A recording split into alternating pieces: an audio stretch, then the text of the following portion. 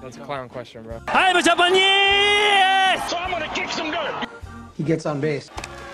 Just a bit outside. I'm not the type of player that's going to be Johnny Hustle. If you don't want me to watch the ball, you can go get it out of the ocean. And welcome to Above Replacement Radio, where we're talking baseball kind of whenever. I'm your host, Chris Gianta. Over there on the other side of the screen is Daniel Curran. How you doing, Daniel? Chris, we have reached another point in the history series. We are going over the oldest team that is on the list of the 1988 Los Angeles Dodgers. Yes, very big deal. I was excited to see a nice throwback team in the mix. And yeah, we're, with Vin Scully's favorite, or one of Vin Scully's calls in a future game we'll be talking about, is in a year that has been so improbable, the impossible has happened. So I'm excited to get into this improbable season for the Los Angeles Dodgers. We'll start out with the context of this franchise heading into 1988. So going into 88, the Dodgers went 73-89 in 1987. That's not good, but they also went the exact same 73-89 in 1986. So they were suffering back-to-back 73-win seasons in a big market. That's not very good. And by the way, in the previous year, they had gotten fourth in the NL West out of 6 teams.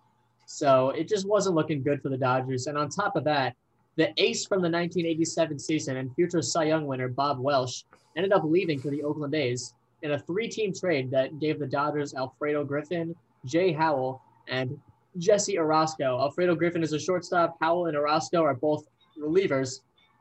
So the Dodgers, they had been struggling for the last couple of years, and they lost their ace. So they brought back a 43-year-old Don Sutton as a free agent, which, it's not really going to be as effective. He's 43. And they signed Kirk Gibson as a free agent, which, that was nice, I guess. But realistically speaking, this team wasn't meant to compete during the 1988 season. But they did dodge a bad start. On opening day, after Fernando Valenzuela threw a scoreless top of the first inning, Steve Sax came up and looked to set the tone on the upcoming season. Dispensed with rather quickly by second baseman Steve Sax.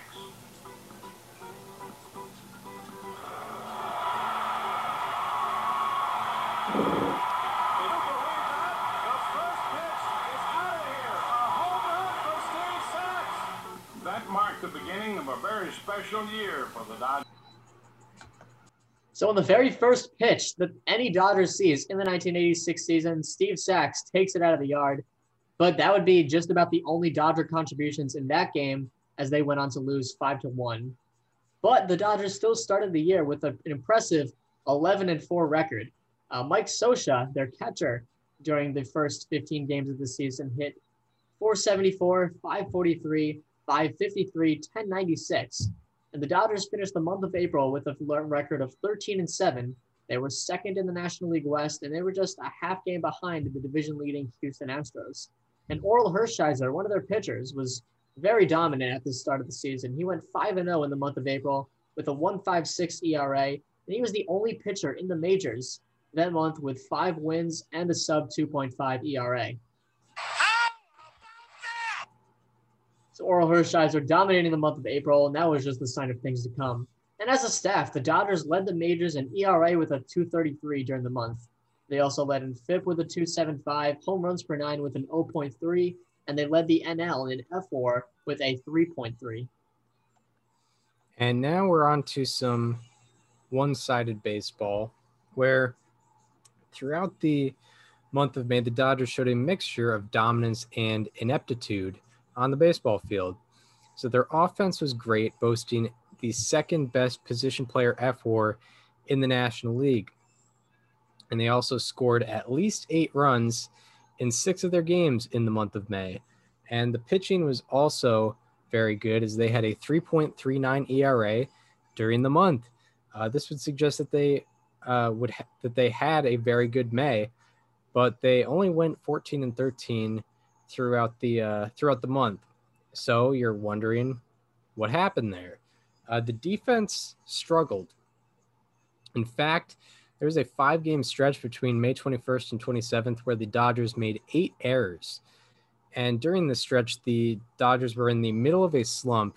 They were fed up, and they were ready to take it out on the New York Mets.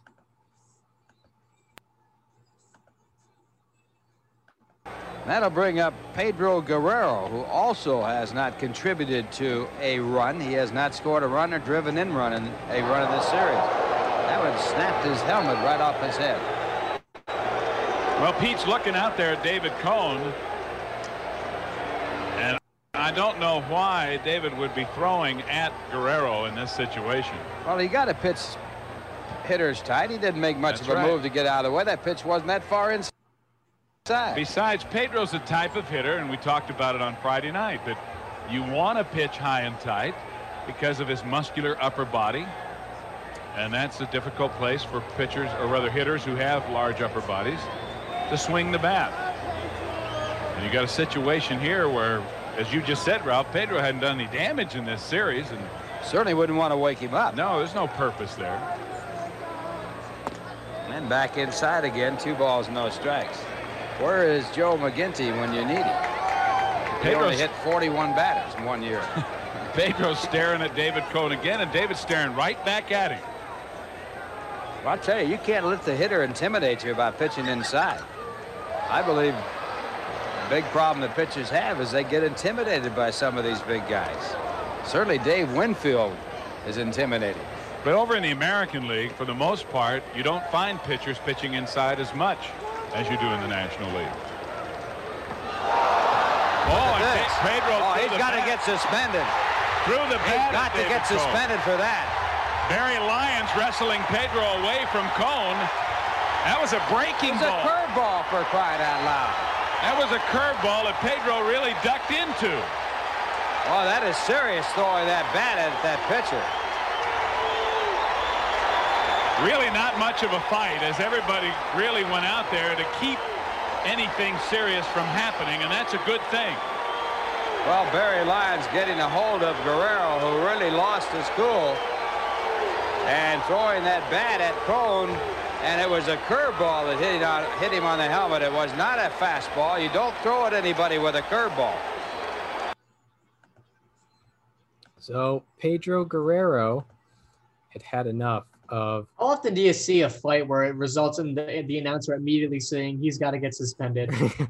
yeah, I mean, not even 5 seconds into it, Yeah. he went full Machado there, and yeah, I mean, I don't even know if the commentators He talked about Machado suspension. before Machado was even alive. Yeah, that's very true.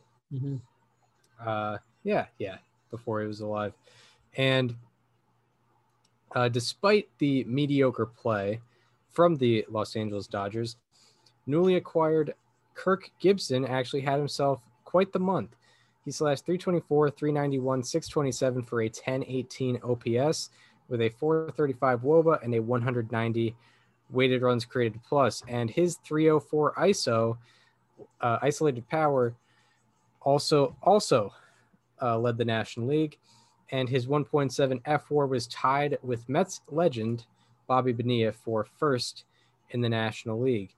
And the Dodgers finished the month of May with a season record of 27-20, but the Astros,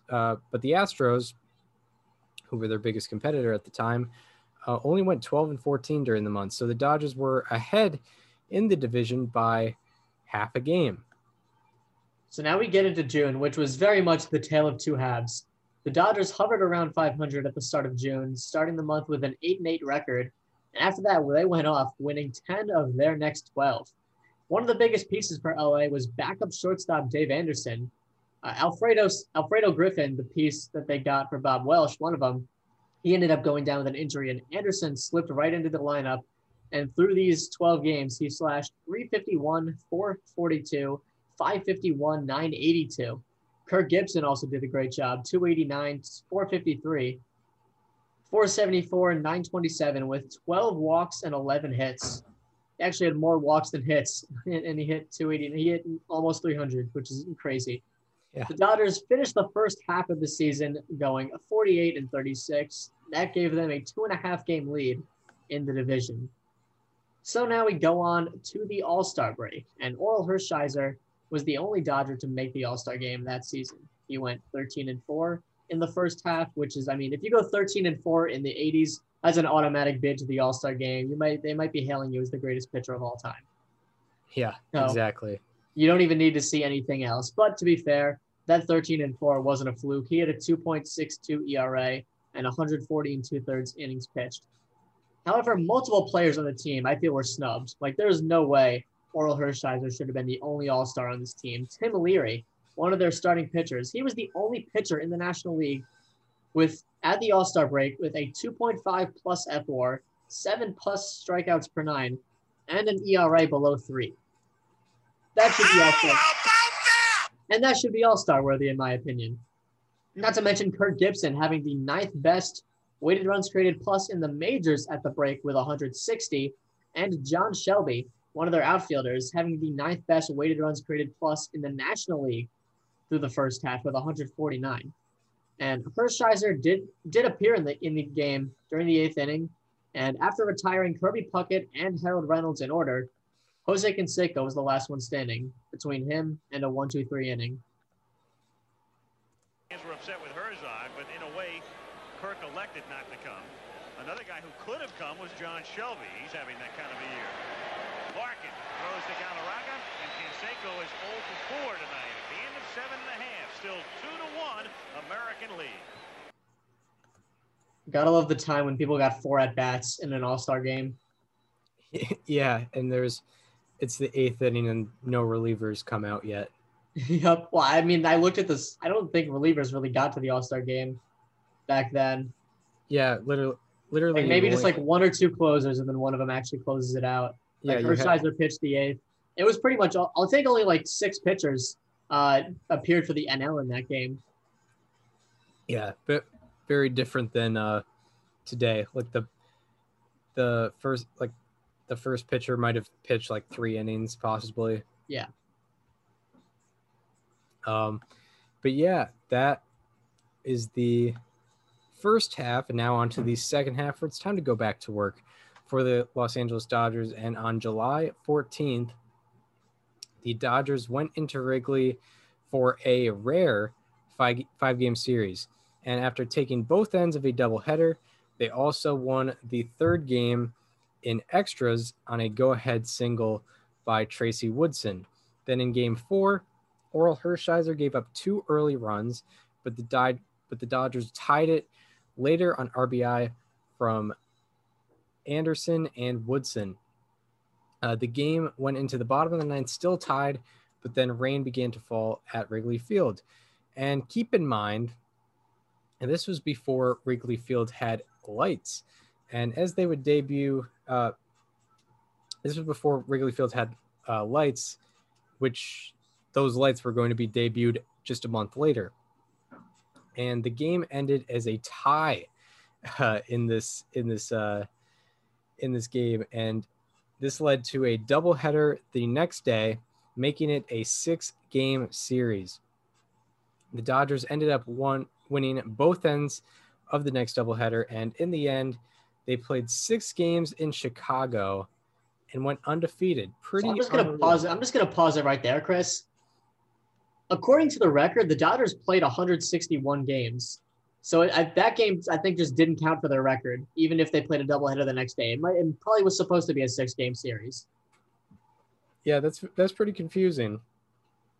Like, I'm not going to spoil their record, on the season, but if you look at it, they played 161 games. Yeah, that's and also their Pythagorean win-loss adds up to 161 games. And there was 162 games scheduled. And I checked through to see if there was any rainout games that just they didn't play. No. That tie is the one thing that just they kept it up. There was no official final score. If you look at if you go on Baseball Reference and you look at the little lines for every single game that represent the margin of difference between a win and a loss, that tie is still there, but it's just in gray area, and it's split down the middle. So it's just yeah, I don't know how to count this, but they played it and it doesn't count towards their record. Yeah, that's it's extremely interesting. It might be another thing we might have to email Baseball Reference about. It might be our 2021 project. Yeah, last year was Jason Bartlett. This year was that one tie between the Dodgers and Cubs in 1988, right before the lights came in. Yeah, I mean, I'm totally reconsidering this whole entire 1988 season. So the bottom of the ninth wasn't even played. Like the Dodgers took their at-bats in the top of the ninth in a 2-2 game.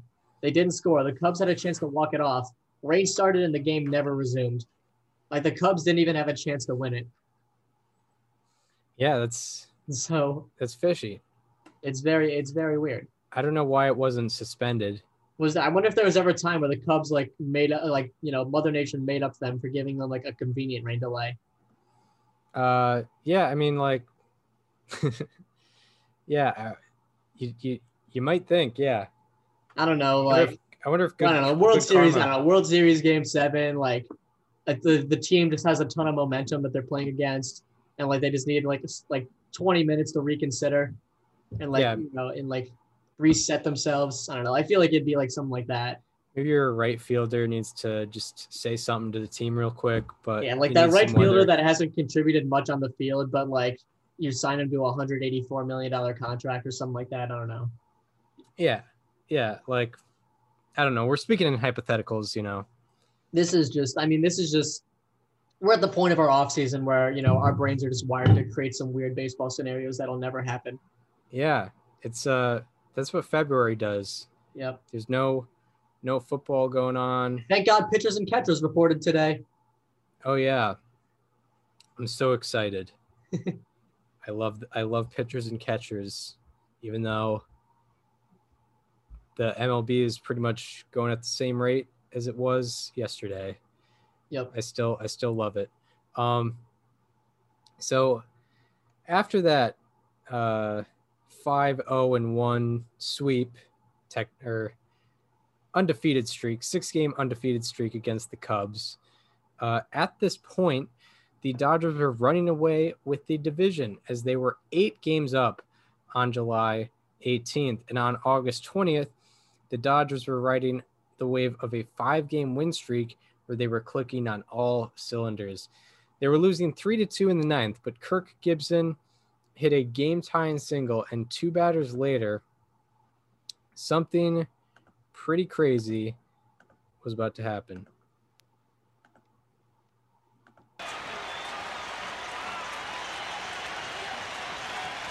1-2 pitch. Right on through the catcher into the screen. Gibson comes to third. He's going to try to score.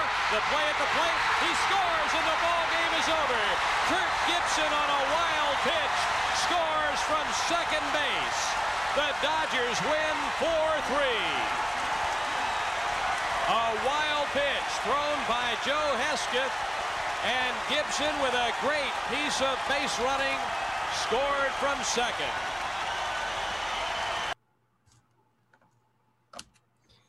So Kirk Gibson scores on a wild pitch to walk it off 4-3. Not a lot of times that happen?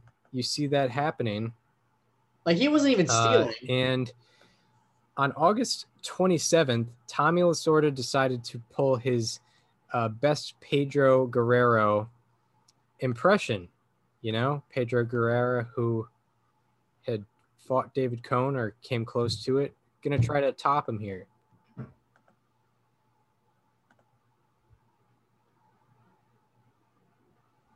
Tommy, he's out there as the Philly Fanatic has a stuffed mannequin of a Dodger, and Tommy trying to get that Fanatic close. You see the physique of the of the mannequin.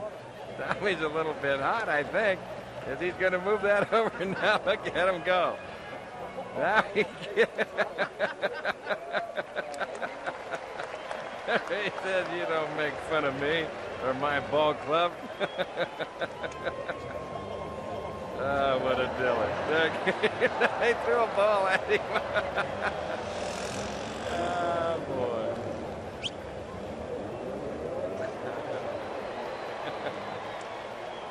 Well. How great that this happened in the 1988 season. Back in like April, when we first started this series, and I was looking through all the teams. I was like, wait, the 88 Dodgers, what was the year that Lasorda went at it with the Phillie Phanatic? And I researched it. I was like, yes, like it, thank God. Yeah, and like the year that Randy Johnson hit that dove, 01. Yep. Like just those beautiful viral moments just landing on championship season. I feel like that was just the absolute peak of 80s baseball. Like it was a weird time when you really look into the intricate parts of it like that. Yeah, like it was Veterans Stadium. Yeah, it was one of those two-way stadiums that had football and baseball, and it had turf. You got Tommy Lasorda fighting a mascot. If it was still around today, it would be viewed as the worst ballpark in baseball, like unequivocally. Yeah, no doubt. Those types of parks stunk. Yeah. In all fairness. So yeah, now we're on to all eyes on Oral. Yeah. So the Dodgers went into September with a 6.5 game division lead. So I'm just going to say it. The division was wrapped up. They won it. But there was a different focus at hand. On August 30th, Orel Hershiser threw his third straight complete game and picked up his 18th win in a 4-2 victory for the Dodgers. And both runs against him were scored in the 5th inning, and the 4 innings after that were scoreless. And in his next start, he pitched a complete game shutout against the Atlanta Braves, and Hershiser now had 13 consecutive shutout innings to his name. And in his next start, he looked for his 20th win on the year. With the count 1-2 and 2 out. Sets and delivers. Strike 3, and he's done it.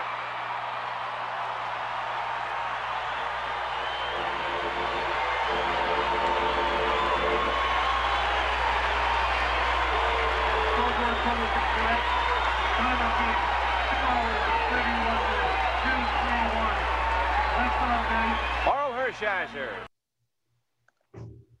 So Orel Hershiser with a complete game shutout to get his 20th win. That gave him 22 more consecutive scoreless innings. He was about halfway to Don Drysdale, who set the record for scoreless innings consecutively in the famous 1968 year of the pitcher season.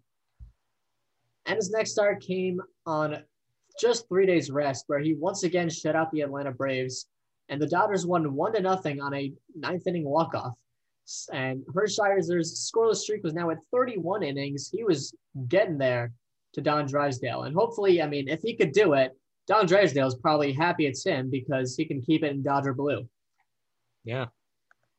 So could he do it again in his next start against the Houston Astros? 2-1.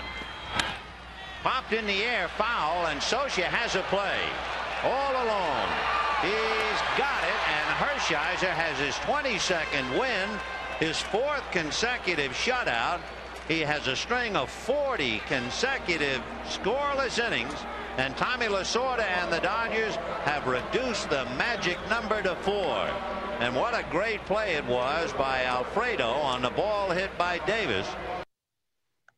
So Orel Hershiser done it again against the Astros. He is 40 innings down, and he's only got 2 starts left of the year. So he's going to have to be pretty much perfect. In his next start, he ran into some trouble in the 3rd inning with a runner on 3rd and 1 out.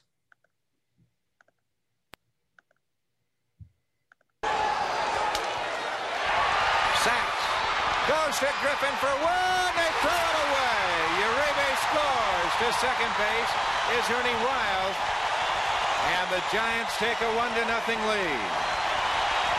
So a ground ball that appeared it should have been a double play ball, but the throw by Sachs was not a good throw. Watch where Griffin comes across, Butler going out as Griffin came back across, and they call the interference play, and the inning is over. They call the interference play, and here comes Roger Craig. The inning is over, and take the run away, and the scoreless inning streak is still alive. And it could only happen with the Giants and the Dodgers. So a controversial call there in the third inning. Orel Hershiser gets to keep his streak with the interference on the slide there. And with that aside, he looked to finish the game. That's hit to center field, and Shelby is there. He'll run it down, and the ball game is over. Orel Hershiser and the Los Angeles Dodgers shut out the San Francisco Giants. Another one. The streak was at 49 innings. Going into Orel's last start of the year, he needed 9 shutout innings to tie Don Drysdale and 10 innings to beat him. And it was his last start of the year. So this would mean for him to have any chance of breaking the record, the Dodgers would have to avoid scoring for the entire game so it can get to the 10th inning. So sure enough, with this improbable possibility, we jump to the 10th inning of a scoreless ball game. Marvell win the winning run at 10, at third here in the 10th. Unbelievable to go extra innings and give him a chance. The 1-2 pitch. Fly ball to right on a semi-check swing. Gonzalez, the record. Orel Hershiser, 59 consecutive innings scoreless. The all-time record.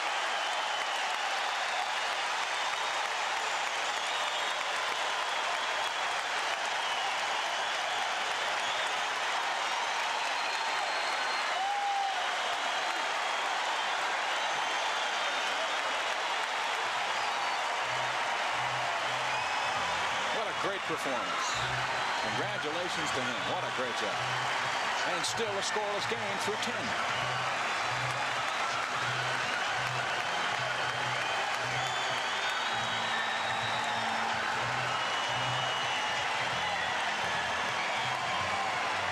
If he's not the Cy Young Award winner, there's Drysdale, whose record he just broke. He had left the booth, gone downstairs.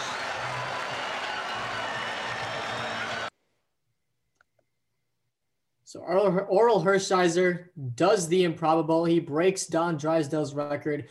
Chris, before we go on to the playoffs, we need to talk about this scenario going into the game. The Dodgers had already clinched the playoffs. They knew where they were going to be.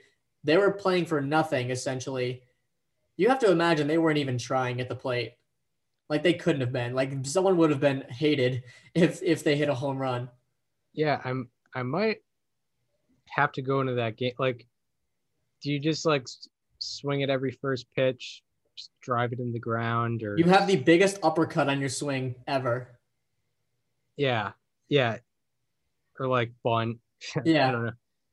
Try to make it not look like it's on purpose. I mean, like, it's very considerable that they kind of tanked offensively. Yeah, like you've seen games before where like teams would intentionally lose to like keep a rival out of the playoffs. Like you could point to game 162 of the 2011 season with the New York Yankees. Like with, they botched a 7-run lead in 3 innings to keep the Red Sox out of the playoffs. We've seen things like that, but how often do you see like a team just not scoring? Like don't even bother getting on base, maybe get a couple hits here and there just because, but like whatever you do, don't score because we need this guy to get this record. Yeah, I mean, Nolan Ryan got the single season strikeout record in extra innings. That's a good point. It's possible that there may not have been some effort in the 9th and 10th inning from the Angels that year, but that's the only historical scenario I can think of. And that's only a couple innings. This is the entire game. Yeah, that's like Steve Sachs was leading off that game. Like, all right, ground ball to second base. Let's do it. Yeah, exactly. Like that. Run that back. The Angels scored 4 runs in their game, and the Twins happened to also score 4. Yeah. So like an entire game, I can't think of any other situation like that. No. The Dodgers actually lost that game 2-1 in 16 innings, but it didn't really matter because what was important ended up coming to fruition, and they ended up winning the division with a record of 94-67. Once again, that adds up to 161 games on the season. Like I said. Yeah. So Kirk Gibson a guy that they acquired as a free agent, ended up winning National League MVP on the season. He slashed 290, 377, 483 for a 860 OPS. He hit 25 home runs, had 31 stolen bases, and 73 walks, as well as 148 OPS plus. And this was the first season in franchise history with 25 plus home runs, 30 plus stolen bases, 70 plus walks, and 145 OPS plus. I think only Matt Kemp has done it since in 2011. Orel Hershiser, as you may expect, won the National League MVP. He went 23-8 with what? Cy Young. What did I say? MVP. Oh, we didn't have co-MVPs. Orel Hershiser won the Cy Young, as you can imagine. He had a 23-8 record, a 2.26 ERA, 149 ERA plus, 15 complete games, and 8 shutouts.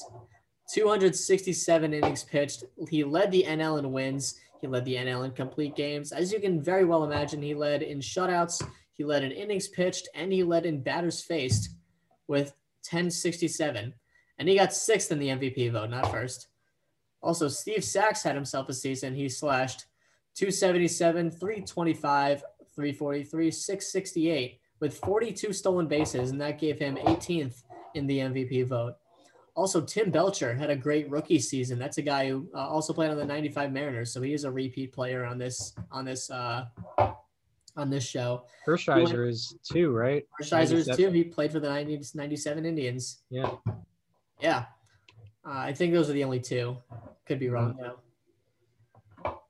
Anyway, Tim Belcher went 12-6 with a 2.91 ERA, 116 ERA plus, and that gave him 3rd in the Rookie of the Year vote. Also, Mike Marshall, their right fielder, was a guy who didn't disappoint. He slashed 277, 314, 445, 758 for a 118 OPS plus, 20 home runs, and 82 RBI. Also, Tim Leary, another starting pitcher who I mentioned earlier as an all-star snub. He went 17-11 with a 2.91 ERA. He tied Tim Belcher, a 1.15 ERA plus, 228 2/3 innings pitched.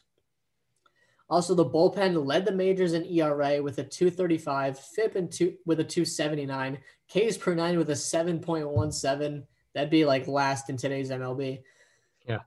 Walks per 9 with 2.91. And with pieces like Jay Howell, Alejandro Pena, Brian Holton, Tim Cruz, and Jesse Orozco, pretty much anything is possible. All 5 of those guys that I just mentioned had a sub 3.2 ERA in at least 50 innings pitched. And this stat doesn't really mean anything, but I thought it was funny.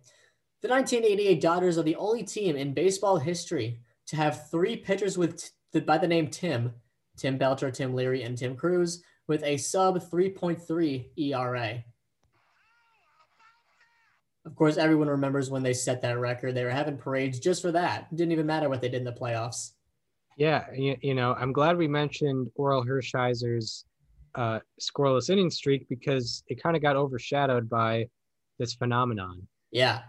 And Tommy Lasorda won National League Manager of the Year. So the Dodgers had the MVP, Cy Young, and Manager of the Year on their team. Yeah, they cleaned up at the MLB Awards weekend or Awards week. So now they go into the playoffs to the National League Championship Series because this was before the expanded playoff, and it was against the 100-win New York Mets. Yes, the New York Mets, who had won the World Series just 2 years prior, looking to get back. And in Game 1, after Steve Sax got himself into scoring position early, Mike Marshall had an early chance to come through for the Dodgers. But maybe not in just a week. Marshall hits a broken bat looper into right field for a base hit. 1-0.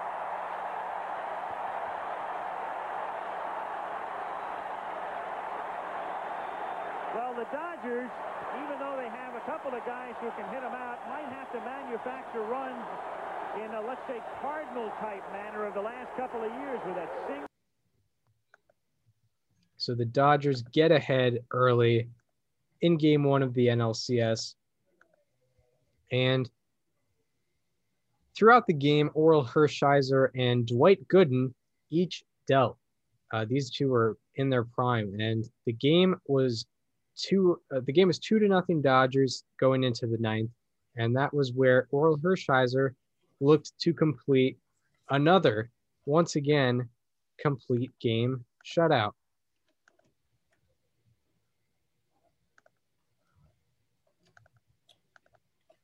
McCarver, ninth inning of game one, 2-0 Los Angeles.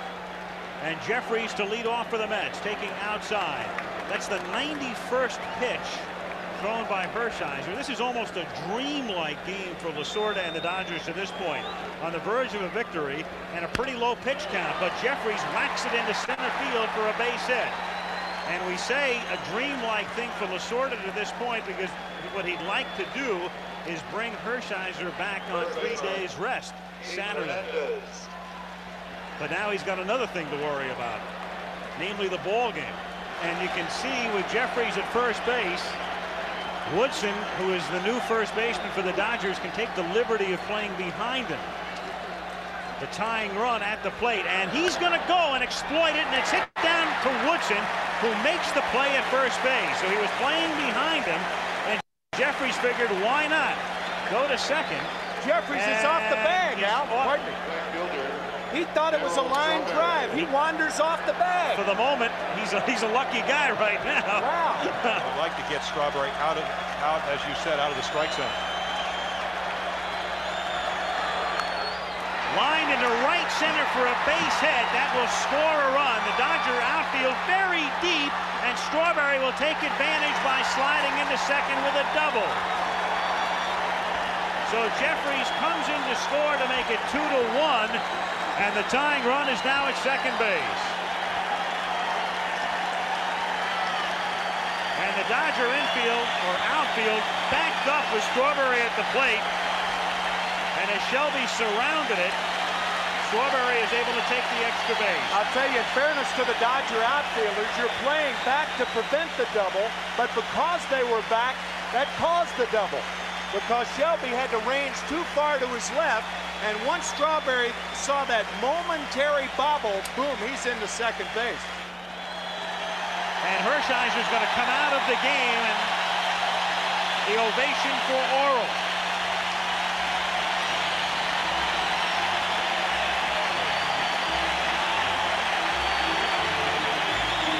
And so with the right-hand hitting McReynolds coming up to the bullpen for right-hander Jay Howell.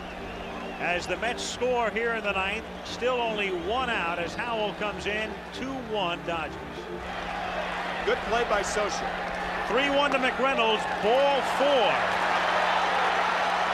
Tying run and go-ahead run on base. And now Howard Johnson comes up. Shortstop, Howard Johnson. The tighter the spin, the better chance of doing it. Got him on a curve. So a fastball pitcher against a fastball hitter, and he never throws a fastball.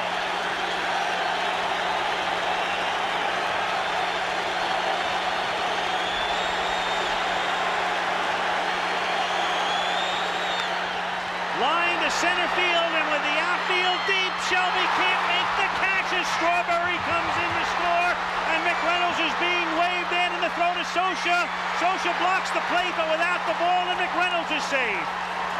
And with the Dodger outfield deep for Carter, it costs him, as Shelby just falls short of coming up with it.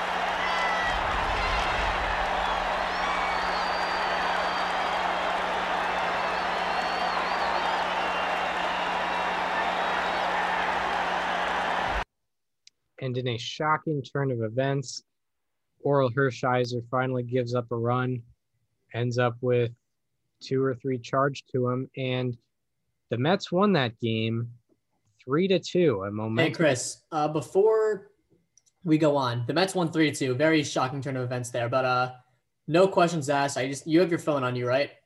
Yeah. All right, can you pull up your calculator? Yep. All right, type in 340. 340 divided by 14. 14. What's that answer? 24.3. And that is the average annual value that Fernando Tatis Jr. will be getting on his new extension. Whoa. Yeah. We got some breaking news over here. That makes oh wow. I mean, it makes sense because there's some arbitration years, so it's probably a little less in average annual value. But man, Padres aren't messing around. No, We've been saying it all off season, but yeah, that's yeah. Jeff Passan, our guy, coming through with that one. Fernando Tatis Jr. signs a 14-year, $340 million extension with the San Diego Padres. So he's there until 2035 or 2034. Yeah, 2034. Nice. That's right. That that's cool to see. You can hear more about that on the news episode that we do every Tuesday. Yeah, that'll be the off season. And you know, it'll just be baseball talk when the season starts. But anyway, back to when the original Fernando Tatis was playing, I think, maybe not even, in 1988, where the Mets won that game 3-2. And then in game 2, this game had a near mirrored start to game 1. Mike Marshall had a first inning opportunity with a man in scoring position, but the runner this time was Mickey Hatcher.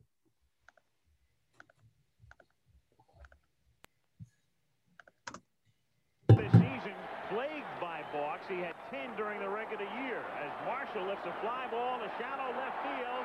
In comes McReynolds and he slides and he can't make the play, and the Dodgers take a 1-0 lead.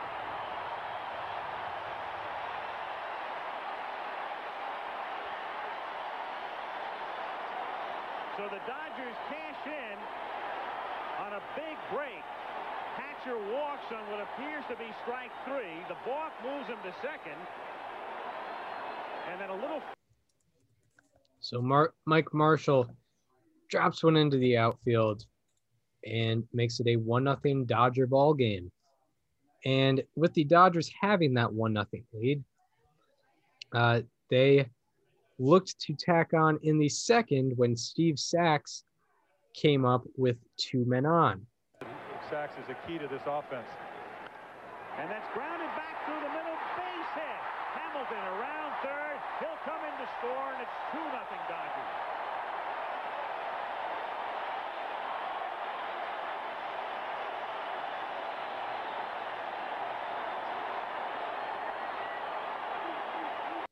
And the next batter was Mickey Hatcher.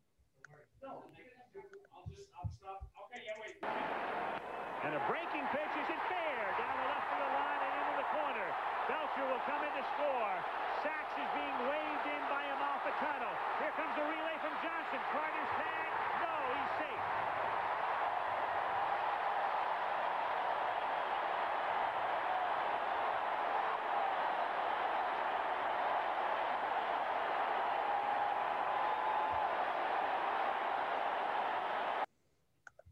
So the Dodgers take full control, and the Dodgers were in full control as they got another run in that same inning on a Mike Marshall single, and the Dodgers ended up winning that game 6-3. And in game 3, after Ron Darling walked back-to-back batters to begin the inning, Mike Scioscia had a chance to give the Dodgers the lead. Can you just edit it? And because you already played this video, right? Sort of. I'll play it again just so I keep my mind right. Play. Darling trying to throw a strike after walking 2-hitter. Now he bunts, and it's a beauty up the first baseline, and Hernandez has to flip it and flips it by Backman. Marshall will come in to score as Backman chases it down. Shelby stops at third, and down to second goes Scioscia. So the Mets very much expecting Scioscia to swing away with Hernandez playing back at first base and then charging and flipping it behind Backman, and the Dodgers take advantage and lead 1-0. So in an unlikely turn of events, the Dodgers end up getting that lead 1-0, and the Dodgers got another run in that inning and another one in the next inning, both on ground outs. However, the Mets chipped away and the game was tied by the 6th inning. And in the top of the 8th, the Dodgers loaded the bases after back-to-back strikeouts to begin the inning. The next batter was Mike Sharperson. And the Dodgers take the lead on a bases-loaded walk as Gonzalez makes it 4-3, and all of this taking place with 2 outs. And again, another run in this game without a ball being hit out of the infield. So the Dodgers take the lead once again. This time, instead of it being on an error, it's on a walk, and the Dodgers had a 4-3 lead, but the pitching struggled through the 8th. And after a leadoff walk, the infamous Wally Backman came up looking to tie the game. If you're a real one, you know why Wally Backman is the infamous Wally Backman. For the moment, they have Terry Leach throwing in the pen. Backman hits a drive to right center field. Shelby races back. It's by him. It dies on the warning track. The Mets tie the game. Backman has a double.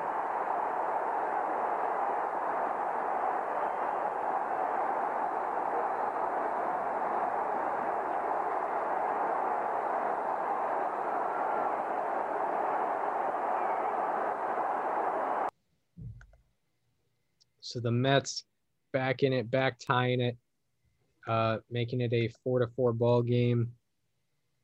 And the Mets ended up scoring 5 runs in that inning as the Dodgers used 4 different relievers. You know, maybe it would be different in the 3-batter minimum world, but the Mets ended up winning that game 8-4. And then we go into game 4 with the Mets leading the series 2-1. In the first inning in game 4, the Dodgers quickly had 2 on and 2 out. And the batter looking to come through was John Shelby.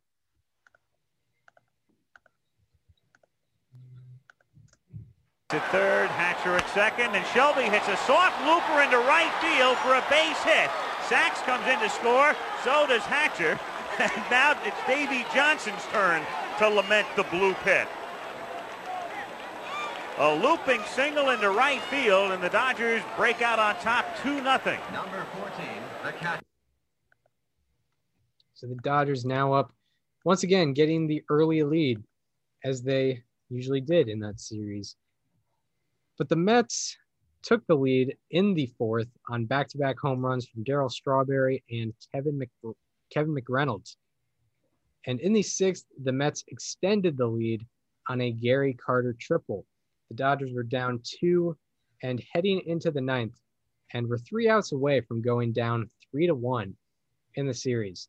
John Shelby, who you've seen earlier in the game, he led off the 9th with a walk, and Mike Scioscia came up as the tying run for the Dodgers.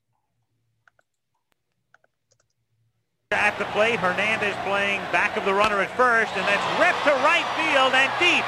Strawberry goes back. She's gone. Mike Scioscia with 35 home runs in 8.5 years in the major leagues. And we talked about him throughout the series. Big and strong, but really a contact hitter. A man who doesn't strike out a lot and who doesn't hit very many home runs, averaging about 4 per season. It's the biggest of his career. It wasn't the home run, it was the walk. So, Mike Scioscia ties the game, ties the game in the 9th, making it 3-3. And the game was tied and it went into extra innings. And after Alejandro Pena pitched three innings in relief, Kirk Gibson came up in the 12th inning looking to change some things.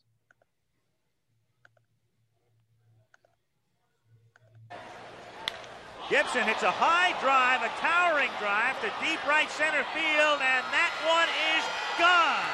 So he hits a home run in the 12th inning after not hitting a ball out of the infield all night long. And as Tim just said, a low ball hitter against the sinker ball pitcher. That's only the second home run all year off Roger McDowell. The other hit by Bo Diaz of the Cincinnati Reds, but not as. So Kirk Gibson gives the Dodgers the lead on a solo home run. And the Dodgers ended up winning that game by the score of 4-3.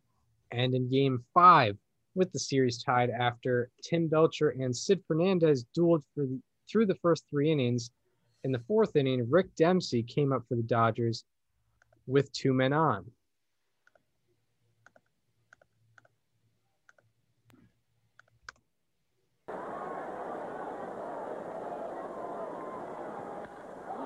Down the line in left field, fair ball, and bouncing into the corner. Marshall comes in to score. Amalfitano waving Shelby in. He scores on a 2-run double by Dempsey. 2-0 Dodgers. So Rick Dempsey catching today because of the lefty Fernandez on the mound, sending Sosa to the bench, delivers here in the 4th. So the Dodgers swipe that early lead, making it 2-0. And 2 batters later, Alfredo Griffin came up looking to tack on. That energy, especially in this situation with a game that ends well after midnight and starts at noon. Griffin drives one to the gap in left center by Dykstra for extra bases. Dempsey comes in to score. Griffin has a double, and the Dodgers lead it 3-0 in the 4th inning. Alfredo Griffin, who hit 167 as a right-handed hitter, driving one by Dykstra. I think he set us all up. So the Dodgers extend their early lead, and the Dodgers were up 3-0, but they were not done there. In the next inning, Steve Sachs and Mickey Hatcher led off the singles, bringing up Kirk Gibson with 2 men on, trying to put the nail in the coffin. 3-0 Los Angeles, and the 2-1 pitch coming to Gibson. His hit to deep right field, and that one is gone. And Kirk Gibson hits his first home run of the game, but his second of the day, because he hit one exactly 13 hours ago at 12:27 a.m., and this one comes at 1:27 p.m. and breaks it open, 6-0.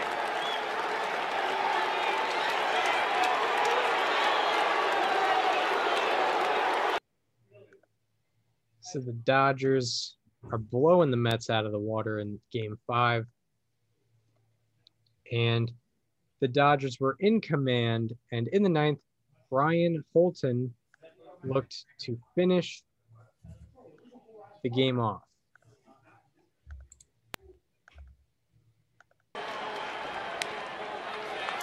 To shallow right center field, and Shelby comes in and makes the catch. And 3 of the 5 games have had Shelby involved in dramatic situations to close them out, especially last night and obviously in game 1 as well. And here, Shelby comes racing in to put it away, and the Dodgers are 1 victory away from the World Series.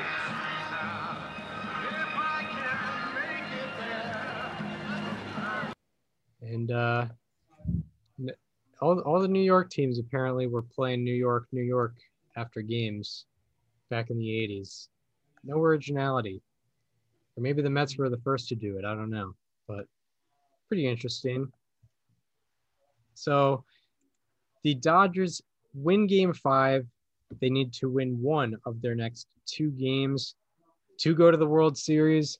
And in Game 6, Tim Leary struggled in this game as he gave up 4 runs in 5 innings, but the offense was an even bigger issue as they could only muster 1 run against David Cone.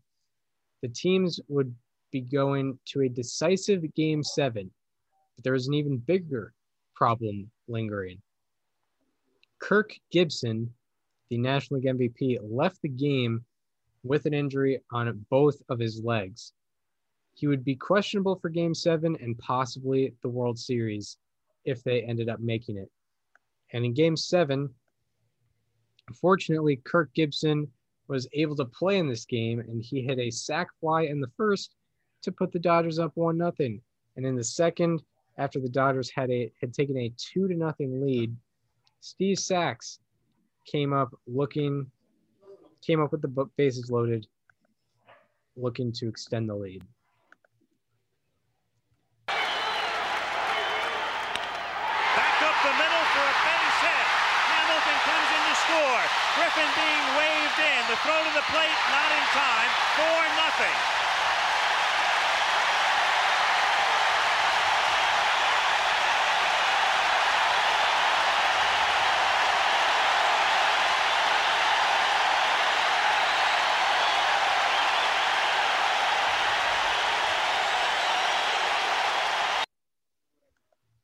So Steve Sax comes up big with the bases loaded.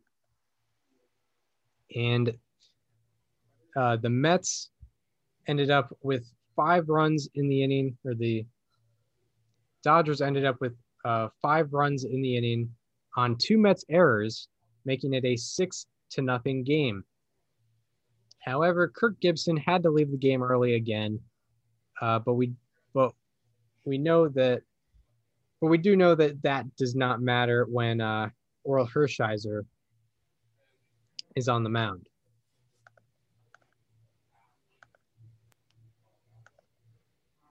Hershiser goes to the mound for the Dodgers, making his 4th appearance in the series. Any count. 2-2 pitch is hit right into the glove of Hamilton. So it takes him 29 pitches, but he escapes a first inning jam.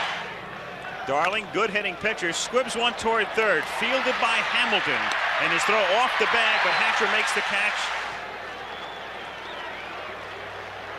2-2 pitch is grounded down to Sax. He goes to Griffin 1, back to first, double play.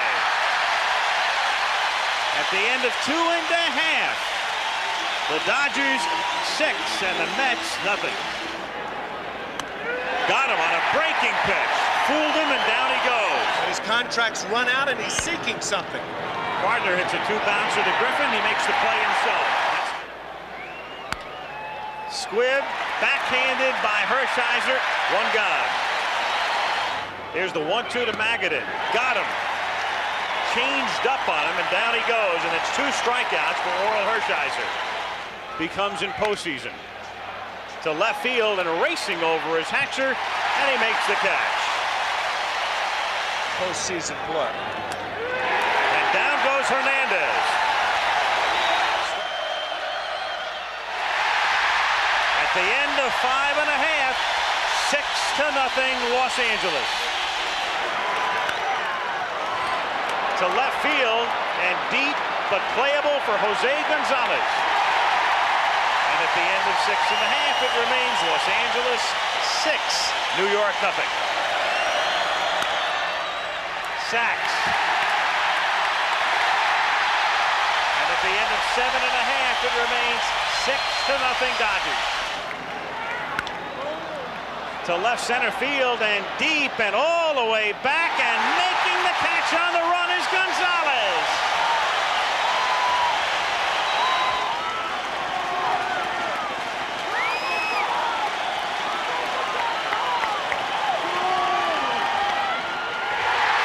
In the World Series, the theme is California, here we stay.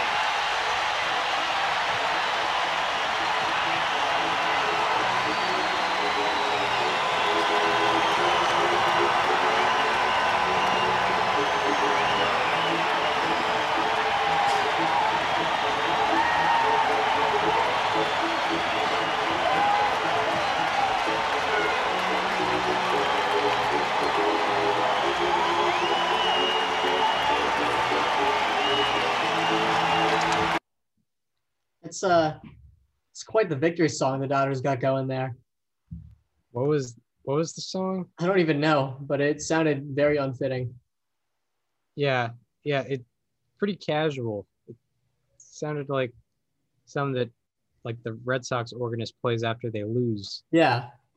Yeah, kind of interesting, but the Dodgers win the pennant, and the biggest contributors, Oral Hershiser was determined the biggest contributor, winning National League Championship Series MVP, pitching at 24 2/3 innings pitched with a 1.09 ERA, along with 15 strikeouts. And Mike Scioscia also slashed 364, 391, 545 for a 937 OPS. And the team as a whole had a very good 3.32 ERA.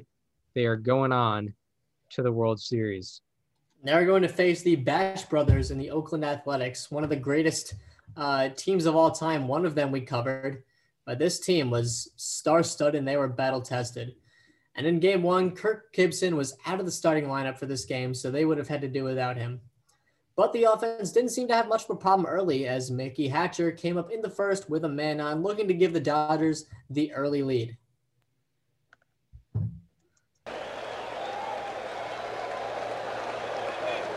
Fastball hit into left field and deep. Back goes Parker, way back. It is gone. So Mickey Hatcher makes it a 2-0 Dodger lead with the 2-run home run, but Tim Belcher began struggling in the third. After giving up a single and 2 walks, the bases were loaded with 2 outs for Jose Canseco. He scored over 800 runs this year.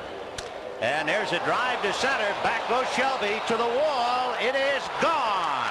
Grand slam home run for Jose Canseco. And look where he hit it.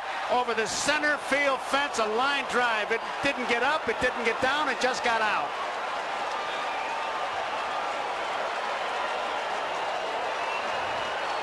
We talked about it. They have about 5 guys on that lineup with one swing can turn the game around, and you just saw it here. That was an absolute missile by Canseco, and it gave the A's a 4-2 lead. After this, the pitchers from both sides settled down, outside of a Mike Scioscia RBI single in the 6th to make it 4-3. And in the bottom of the 9th, Dennis Eckersley was on for the A's. He finished 2nd in the AL Cy Young voting and 5th in the AL MVP voting. After he retired Mike Scioscia and Jeff Hamilton at the beginning of the inning, the Dodgers were down to their final out in game 1.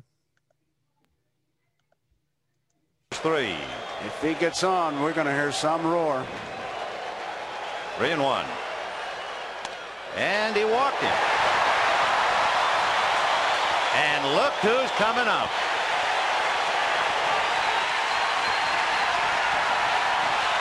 Good out.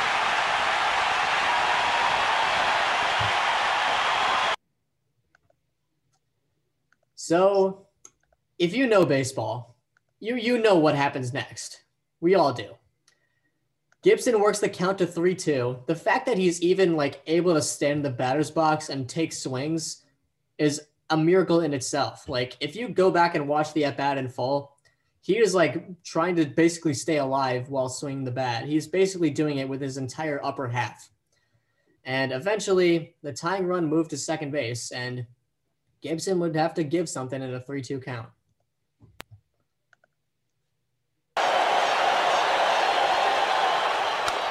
High fly ball into right field. She is gone.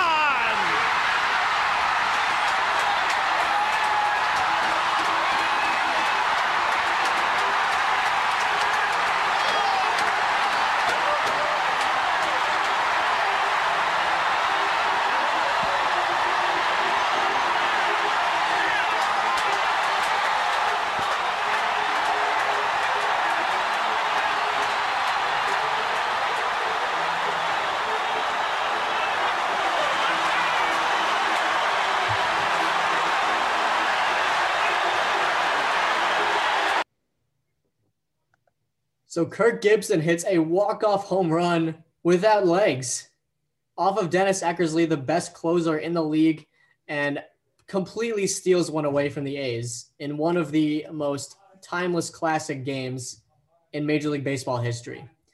And somehow they got to follow that up in game 2. And for the first couple innings of the game, the Dodgers couldn't manage anything against Storm Davis, but they had it all figured out in the 3rd.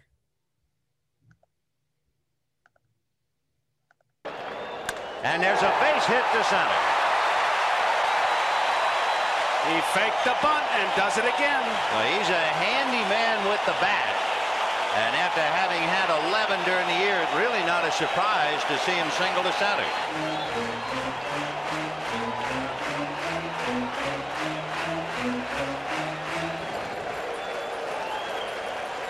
And he went to right and has his base hit. And Hershiser's going to test Canseco. The throw to third, he's in there. At Hershiser, they're going to challenge the Oakland outfield. Even Canseco has that good arm. You saw it in normal replay, and Hershiser did not stop. They're going to challenge everybody. And there's the ground ball, base hit to right. Hershiser scores, and Sachs will go to third. 1-0 Dodgers.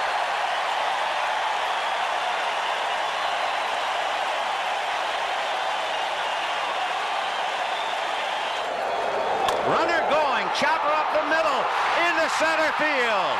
Sachs will score, Stubbs to third, in there, down to second, Hatcher.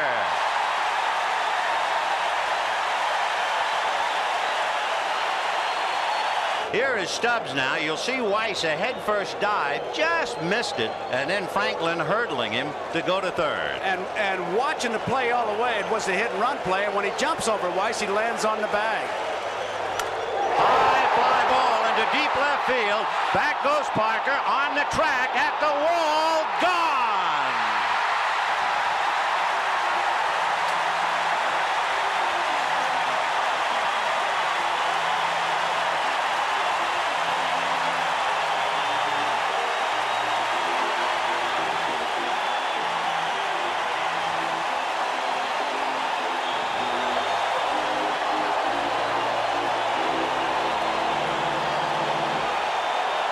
One year ago, Mike Marshall hit a home run against the San Francisco Giants, and he was upset with the opposition, and he gestured to the bench. He has regretted that since the day it happened. You will notice now that on a home run, he will not show even the slightest bit of emotion. Meanwhile, the runners are just the other way around. Look at Stubbs.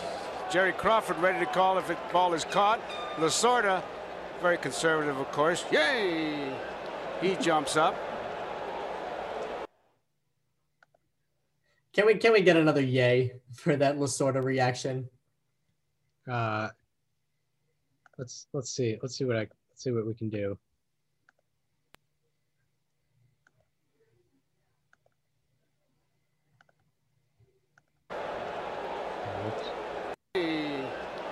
Very conservative, of course. Yay! He jumps up.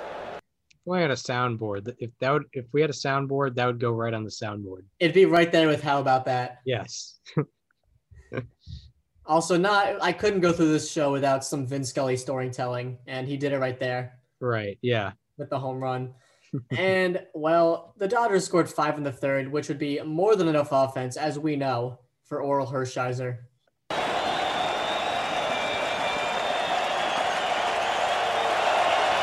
1 ball, 2 strikes. Got him.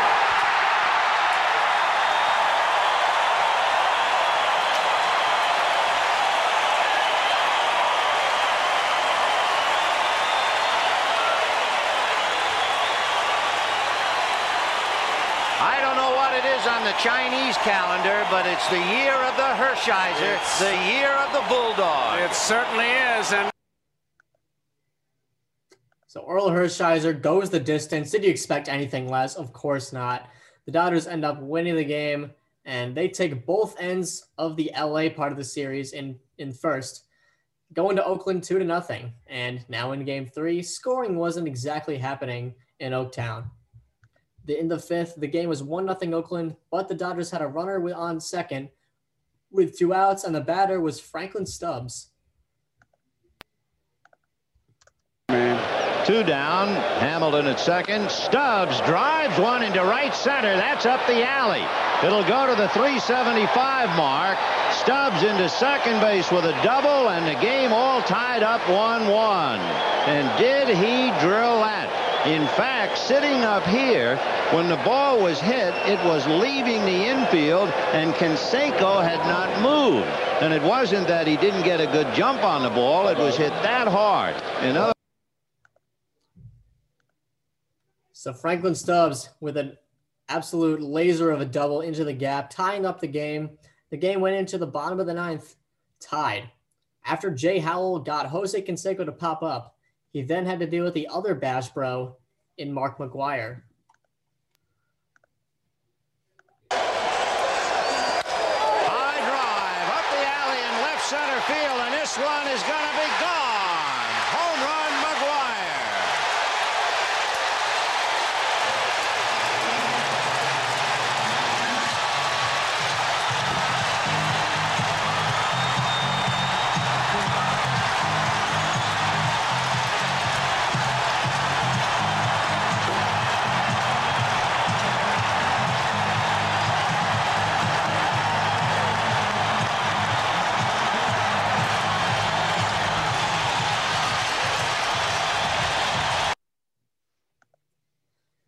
So Mark McGwire hits a walk-off home run for the Oakland A's and gets them on the board in the World Series 2-1.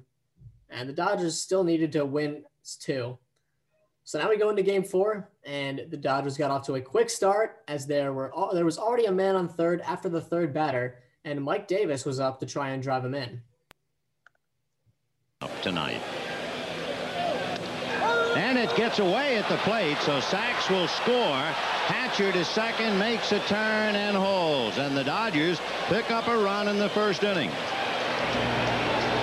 And it was a cross-up. You see Stewart and Steinbach. I don't. So Mike Davis doesn't even need to take the bat off his shoulders to contribute.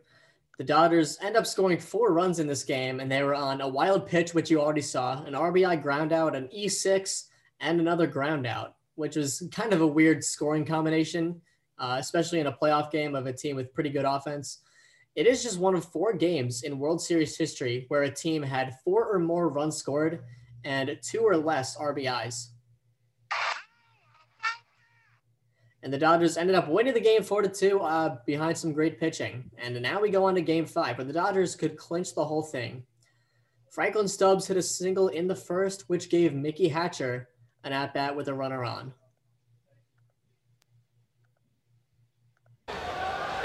And there's a high drive into deep left field. Back goes Javier. Gone. Mickey Hatcher, a 2-run home run. And that Dodger bench almost feeling like, well, that's enough. Look at them all waiting for Hatcher.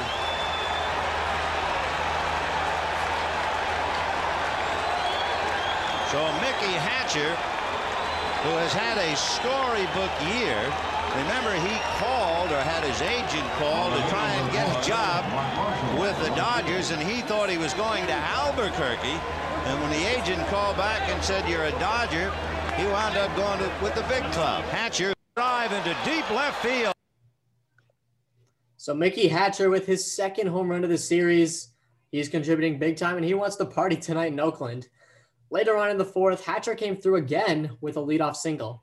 And 3 batters later, Mike Davis, the replacement for Kirk Gibson, I believe, was looking to drive him in.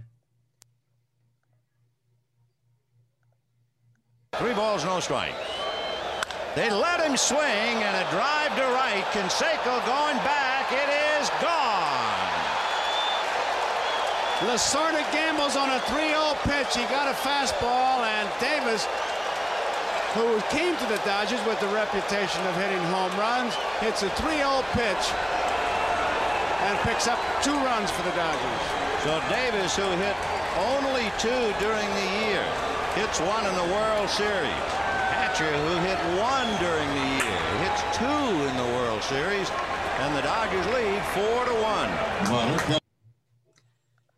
So Mike Davis, a guy who was a lifelong Oakland A, going into the 1988 season, gets it done against his former team in the World Series, and the Dodgers were up 4-0. And, well, it was up to Orel Hershiser to keep the Oakland offense at bay, pun intended.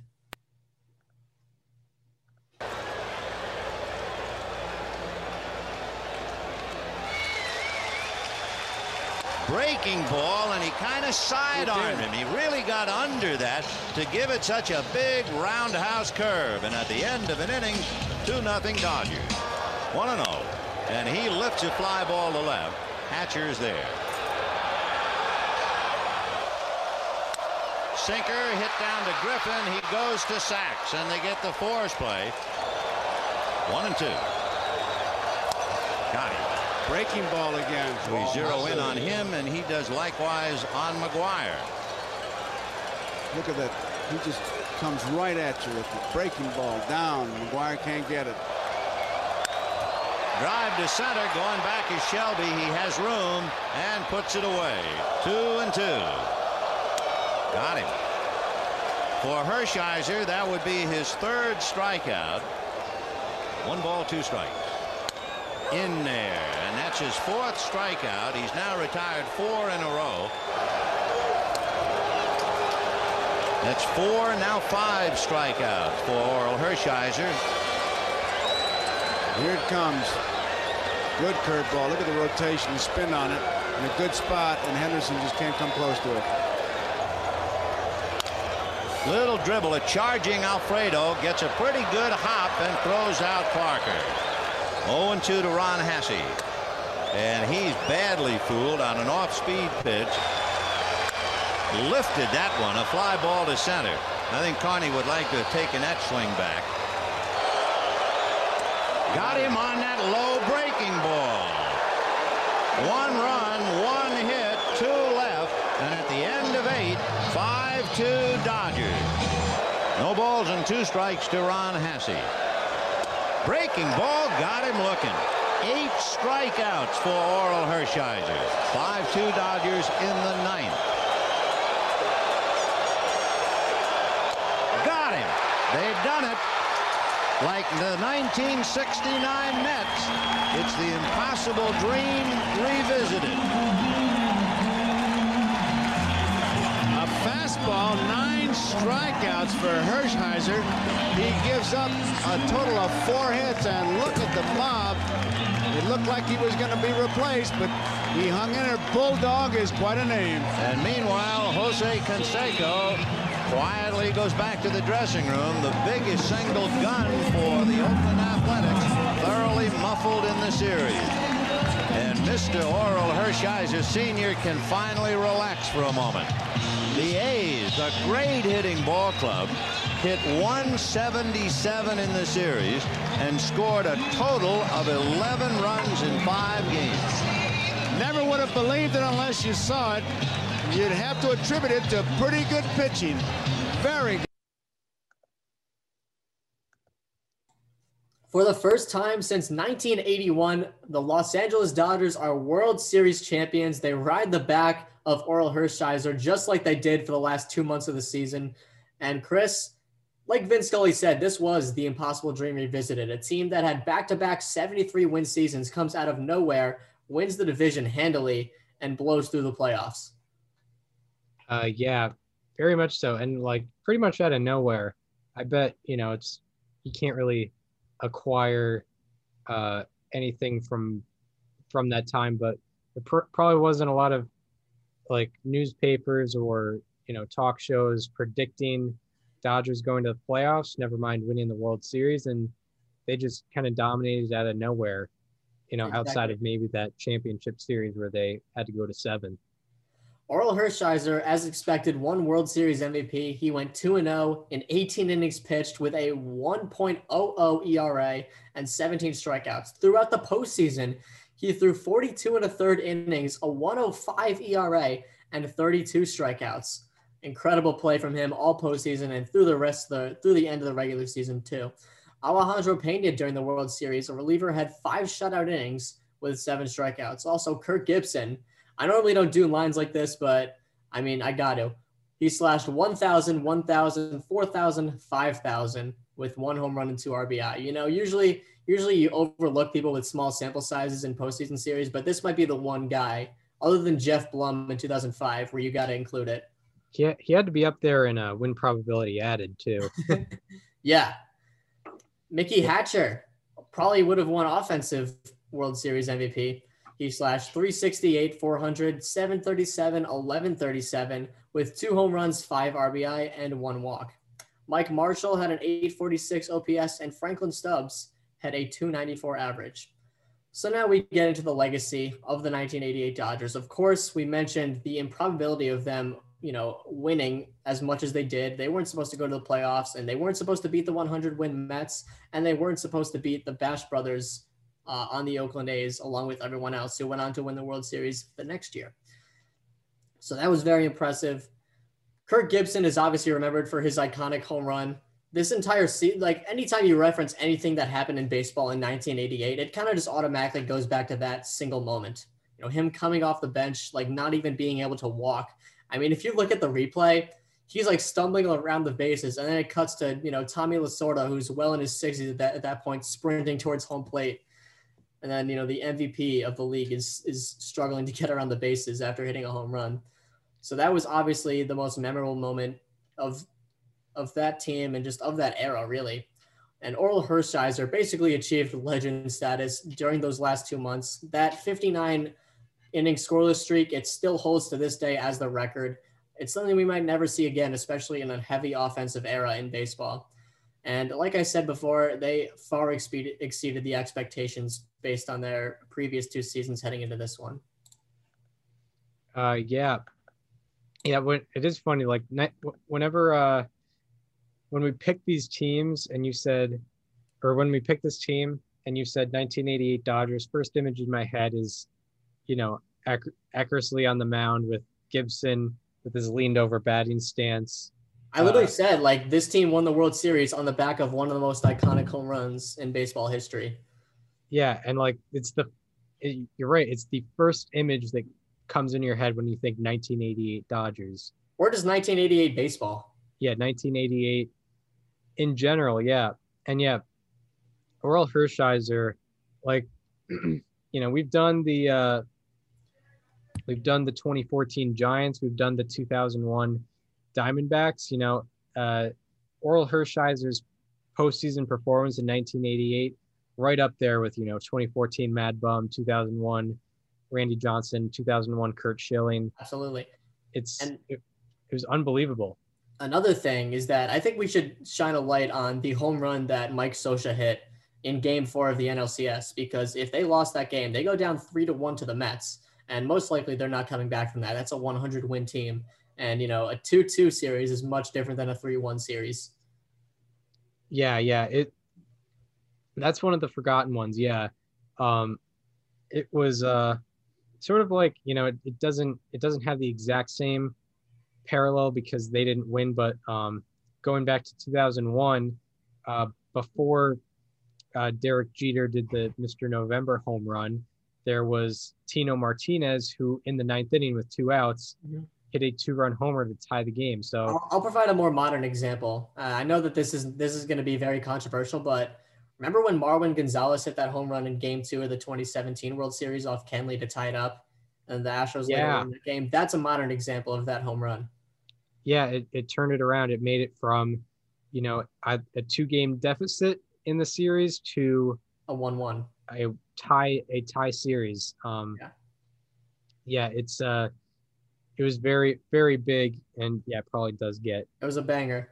Overlooked for sure, because of several other things that were going on in the 1988 season for the Dodgers. But does that wrap it up for the 1988 Dodgers? All right, now we get into our favorite part of the episode. We're only picking the team. You know, we're only doing one subject a week. We already know the player we're talking about next week. And now we're going to be picking the team that we're going to be talking about 2 weeks from now. So if you don't know the process, you know, we originally had 30 teams. We've done 27 now. Wow. 27 up, 27 down. But we've thrown a perfect game. Now we're going to the 10th. We're going to the 10th. Yeah, exactly. Perfect analogy for us. And yeah, we have 3 teams left. We have numbers 1 through 5. And which have we picked already? We have numbers 1, 2, and 4 still available. 1, 2, and 4. So, all right, I'm going to pick the number you picked last week, number 1. Team number 1, our 3rd straight and final NL West team. It is fitting because when the first 2 NL West teams we did were back-to-back, the last 3 are going to be back-to-back-to-back. We've already gone over a team that this team played in the playoffs. And we're going to revisit that series with the forgotten 50 home run season of a guy, the age 38 season of a legend, and the prime of one of the forgotten pitchers of the 90s. We are talking about the 1998 San Diego Padres. There we go. And in my mind, I think this improves the chances that we're going to be ending on a World Series champion for teams. So I'm pretty happy about that. Possibly. But it ups the chances for sure. But the Padres, yeah, this is a team we got to get into because this is the highlight year of the Padres franchise so far. Yep. And it might not be that forever. We might be seeing some actual success in San Diego, but we got to get to the first and most successful team thus far. Yeah. So this was Greg Vaughn. Was on this team. He had 50 home runs, like I mentioned earlier. Tony Gwynn, of course, was still there. Trevor Hoffman was still there. Sterling Hitchcock was there. Kevin Brown was among the players. Ken Caminiti was on the team. I think Steve Finley was on the team. It's great. If that's true, which it is, that is the 3rd team that we've done that Steve Finley was on.